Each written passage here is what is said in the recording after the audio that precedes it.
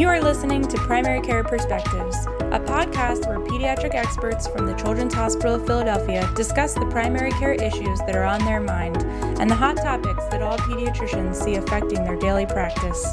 This podcast is for general informational and educational purposes only and is not to be considered as medical advice for any particular patient. Clinicians must rely on their own informed clinical judgment in making recommendations to their patients.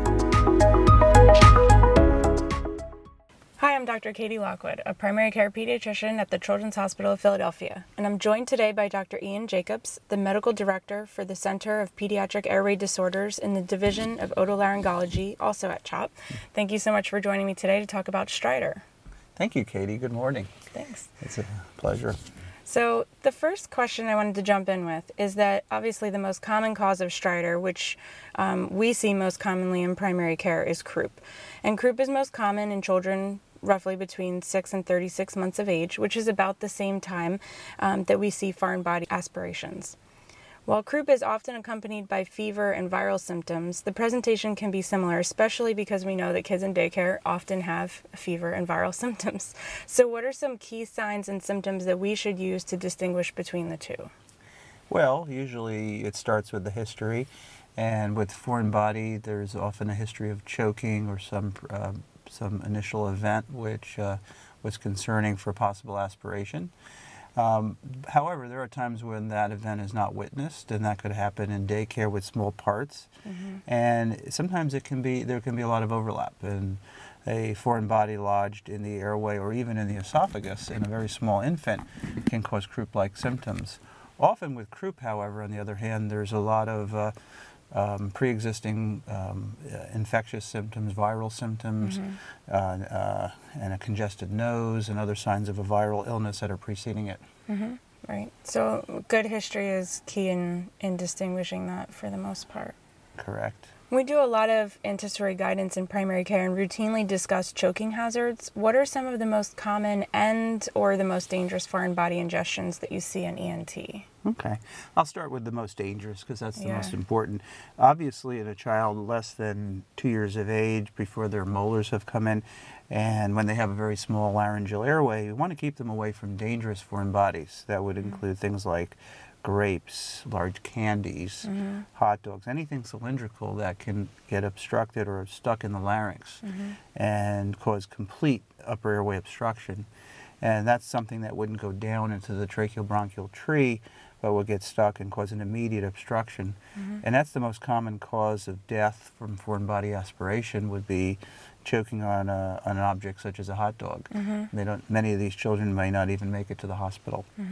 The most common foreign bodies we see that end up in the emergency room and going to the operating room are vegetable matter and nuts in kids that are less than 2 years of age. So I would advise parents probably not give nuts and very large pieces of vegetable matter without cutting it up in kids who are less than 2 years of age and don't have their molars that have come in yet. And there are a number of other dangerous foreign bodies to keep away from too, and one of them is also button batteries, which I'd like to say more about. Yeah, and button batteries, it seems like I'm finding more and more in lots of things around my house even when you don't think you're buying them, but they're in those greeting cards and they're in remote controls and electronic candles. So what do you tell parents in terms of keeping that safe? Well, button batteries are ubiquitous. They're everywhere. Yeah. Like, for instance, there's probably about 3 or 4 button batteries in this room powering your computer, my cell phone, and they're common in remote controls and things like that. So button batteries are the lithium batteries and battery cells that power most electronic devices. And if they're swallowed into the esophagus of a toddler or an infant, they can lead to a severe injury in just under 2 hours, sometimes in as long as 1 hour. Wow. And it's the negative side of the battery that generates electricity, which then breaks down water to alkali to cause severe caustic injury of the esophagus. And some of those injuries could be deadly, can lead to perforation into the aorta and a massive fatal bleed, can lead to a large opening into the airway or vocal cord paralysis. So I'd advise parents never let children get these batteries near them at any time. Keep them away from children at all times. And if you suspect that the child has ingested a button battery, get them to the emergency room as soon as possible. Right, great. Moving back to croup a little bit, the ED at CHOP has a pathway which is publicly available, and we can direct people to that, but it includes dexamethasone for those triaged as mild and racemic epi plus dex for those who are triaged as more severe. So given that both sides of this pathway include dexamethasone, should we be giving that to all children who have croup in primary care? Yeah, I would never advise to give something to all children. Mm-hmm. In other words, steroids can be overused by families and parents, so I would advise steroids only for more severe cases of croup at home. Mm-hmm. And most of the time, for the most common mild cases of croup, I would advise the parents to take the child into a steamy room, like outside of a shower, Mm-hmm. and let them inhale some of the hot, steamy air, and then take them out someplace cool, either a refrigerator opening in the summer, Mm-hmm. or open a door to the outside in the winter, and let them inhale the cool air. Mm-hmm. And that could clear the mucus. It's really the onlay of thick mucus when a child has an upper respiratory infection that causes the croup, and it infects the larynx and the upper airway and gives that bark-like, seal-like cough that Mm-hmm. children will express. And it's fairly a common condition, common cause. Mm-hmm.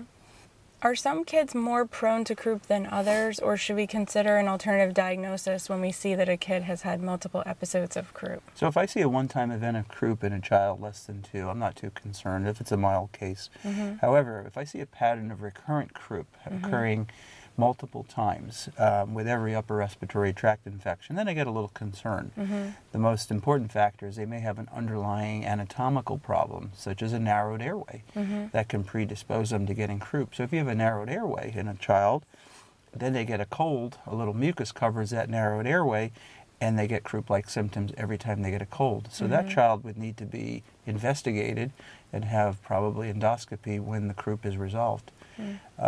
The other thing, the other alarm or flag is a child that's very young that starts getting croup. Let's say an infant that's less than 6 months of age. It would be unusual for a child of that age to get croup. And if that presented to me, I would be concerned that other things are going on, such as a severe stenosis, an airway problem, or even a foreign body in the esophagus can present primarily with croup. Since you're talking about the younger group, another common cause of stridor is laryngomalacia. So what are some ways that we can distinguish laryngomalacia from more pathologic causes that you mentioned, like malformations and rings? That to me is, in my practice, where I don't see sick kids for sick visits, but I see more common referred patients for airway symptoms. Laryngomalacia is the most common cause of stridor in my outpatient clinic. And it's very common. It can range from very mild to very severe. And we like to see those patients and evaluate them. And first of all, just make sure that the stridor is really coming from laryngomalacia. So I like to confirm that they have laryngomalacia, and I do that by performing a flexible laryngoscopy in the office, and then seeing the laryngomalacia. The parents see it up on the screen. So it's educational. We give them a handout on the management and treatment of laryngomalacia, and in most cases it resolves by 18 to 24 months of age. In more severe cases where there's failure to thrive, sleep apnea symptoms at night, or hypoxia, loss of oxygen, we suggest that they need a further workup, and sometimes they will require surgery. So there's not a way for us clinically in primary care to diagnose the laryngomalacia without you actually scoping them. Yeah, it's hard to be certain of it. And there's occasional cases where I think it's laryngomalacia, and it turns out to be something else. Right. For instance, it might be a subglottic stenosis or vocal cord paralysis that's masquerading as croup. I've even seen a vollecular cyst that was initially diagnosed as croup from another otolaryngologist, and they missed a mass at the base of the epiglottis that was compressing the epiglottis. So I think it's important to scope these kids, unless it's a very, very slight or mild case and you think it's getting better over a short period of time. Anything that's substantial we like to see, and confirm that it is due to laryngomalacia and make sure there's nothing else going on in the airway. And then we further triage the most severe cases to undergo further workup and possible surgery. And I've seen sometimes kids who have referred for laryngomalacia come back on Zantac or ranitidine for GERD. So how commonly does GERD exacerbate laryngomalacia, and should that be something that we think more about in primary care? Yeah, that's the whole chicken versus the egg argument, which comes first. And in my view, I think that the laryngomalacia is making it harder to breathe. There's increased airway resistance, which leads to increased intra-abdominal pressure and more severe reflux symptoms, which are still common in that age group. We treat it commonly. I'm not sure it makes that much of a difference unless there's significant esophagitis or laryngeal inflammation from the reflux. And but I would see that a lot of kids are treated with something mild like Zantac who have laryngomalacia. I can't really comment on the efficacy of that sort of treatment. Okay. Besides reflux, sometimes we'll get a history in primary care of noisy breathing that's immediately during or after feeding. Are there other things that we should consider about the airway if we hear this association with noisy breathing and feeding? Sure. And we always want to be certain there's not something else going on in the airway. So if they had noisy breathing that was exacerbated by feeding, I would be concerned with something like a vascular ring or something lower down, which could be more dangerous and require more intervention than just simple laryngomalacia. So anytime there's something that's a little different, problems with feeding, cyanosis with feeds, expiratory symptoms, expiratory wheezing, I like to work up the lower airway as well. So I might order airway fluoroscopy with a barium swallow. I'll look for a complete vascular ring, and in some cases I might complete microlaryngoscopy and bronchoscopy. For these infants with laryngomalacia and noisy breathing during feeding, is there anything imaging-wise that we should order before sending to ENT, or is it more helpful to send them to you and then have you decide what kind of workup is needed from there? Like, should we start with a chest x-ray or something? Yeah, I don't find chest x-rays helpful. Sometimes an AP and lateral neck x-ray is helpful for kids with recurrent croup who've had a history of croup. And it's best to do the x-ray when they're not sick. In other words, if they have acute croup, any child with croup is going to have narrowing on the x-ray. So it's better to do the x-ray or send them for it when the croup is resolved and they've returned to their baseline. And it's a good thing to look for subglottic narrowing or some pre-existing anatomical problem in the airway, especially if they have a history of being premature, being intubated, having had previous cardiac surgery, anything that could be predisposing to subglottic stenosis or other symptoms. The other area of child that I would be concerned with recurrent croup would be a child with a cutaneous hemangioma, where they could have 50% of those children could have a hemangioma in their upper airway, in their subglottis. So in that child, I would want to get some type of imaging and consultation to rule out a subglottic hemangioma. And that doesn't have to be a hemangioma that on the surface is near the airway. It could be like remote from the airway. A large number of children who have cutaneous hemangiomas on the scalp or the neck could also have a hemangioma that they were born with in their airways, usually just in the subglottis, just below the vocal cords. And one of the main presenting symptoms could be stridor and recurrent croup with a subglottic hemangioma. So, if a child came to me and they had multiple cutaneous hemangiomas and they were having croup, I would want to scope them and maybe get an AP and lateral neck x-ray to work them up for subglottic hemangiomas. If I found something on the scope or x-ray, then I might further investigate it with a full microlaryngoscopy and bronchoscopy, and then consider treatment of therapy, including propanolol, which is a beta blocker, to treat the subglottic hemangioma before it becomes symptomatic. So tell us a little bit about what's new in the airway clinic and what you're doing in your research. Oh, that's great, Katie. I'm glad you asked.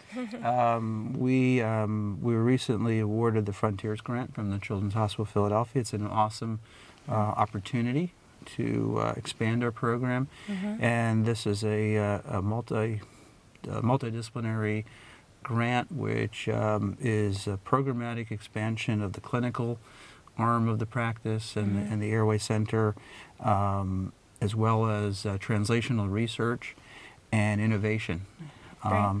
We are expanding our clinical outreach as a national and international program. We're seeing kids from all over the country with upper airway problems and treating them. We have a very large multidisciplinary center. We've added clinicians through the expansion, including nurse practitioners and database managers and coordinators. We work closely with the speech and swallow team, as well as with gastroenterology and pulmonary medicine. In addition, we're embarking on new and exciting modes of research and translational research. We're looking at tissue engineering for improving biomaterials and cartilage grafts for laryngotracheal reconstruction, treatment of vocal cord paralysis, and treatment of button battery injuries as well. That's a lot. Yeah. That's very exciting. And we want to continue to amplify this and really create a world-renowned program in pediatric airway disorders. Great. And so if people in the CHOP system want to refer to you, we have a pretty clear way to do that. But for anyone who's listening outside of CHOP, is there an easy way that they can refer patients to your program? So if a patient was interested in being referred to Airway, or if an outside provider wanted to refer a patient, they would call our main office number at 215-590-3440 and ask to be connected to the Airway pod, and they would speak to one of our Airway coordinators. The patients would likely then be triaged by our nurse practitioners, and they would the parents would receive a phone call interview, and they would get all their medical information, their medical records, and then we would actually have a conference on them before they arrive. So when they get here, they would be seen by multiple services, and we would know what tests and studies to do when they're here, and a lot of that would be arranged for a one day visit where they would get everything done when they're here. Great. So very centralized, patient-centered care, it sounds like. Yes, and and our nurse practitioners are fantastic at figuring out problems and making it good for families. We also have a very important airway social worker who helps smooth out some of the visits, especially from long-distance patients, and helps with the arrangements for getting care at CHOP. Great. Well, thank you so much for introducing us to all this. It was a pleasure Thanks. talking with you this morning. And I look forward to helping anyone out there with children with airway disorders. Great. Thank you so much. Thank you. Thank you for listening to this episode of Primary Care Perspectives. You can download and subscribe to future episodes on iTunes or visit chop.edu/PCP podcasts for a listing of all episodes. I look forward to our next chat.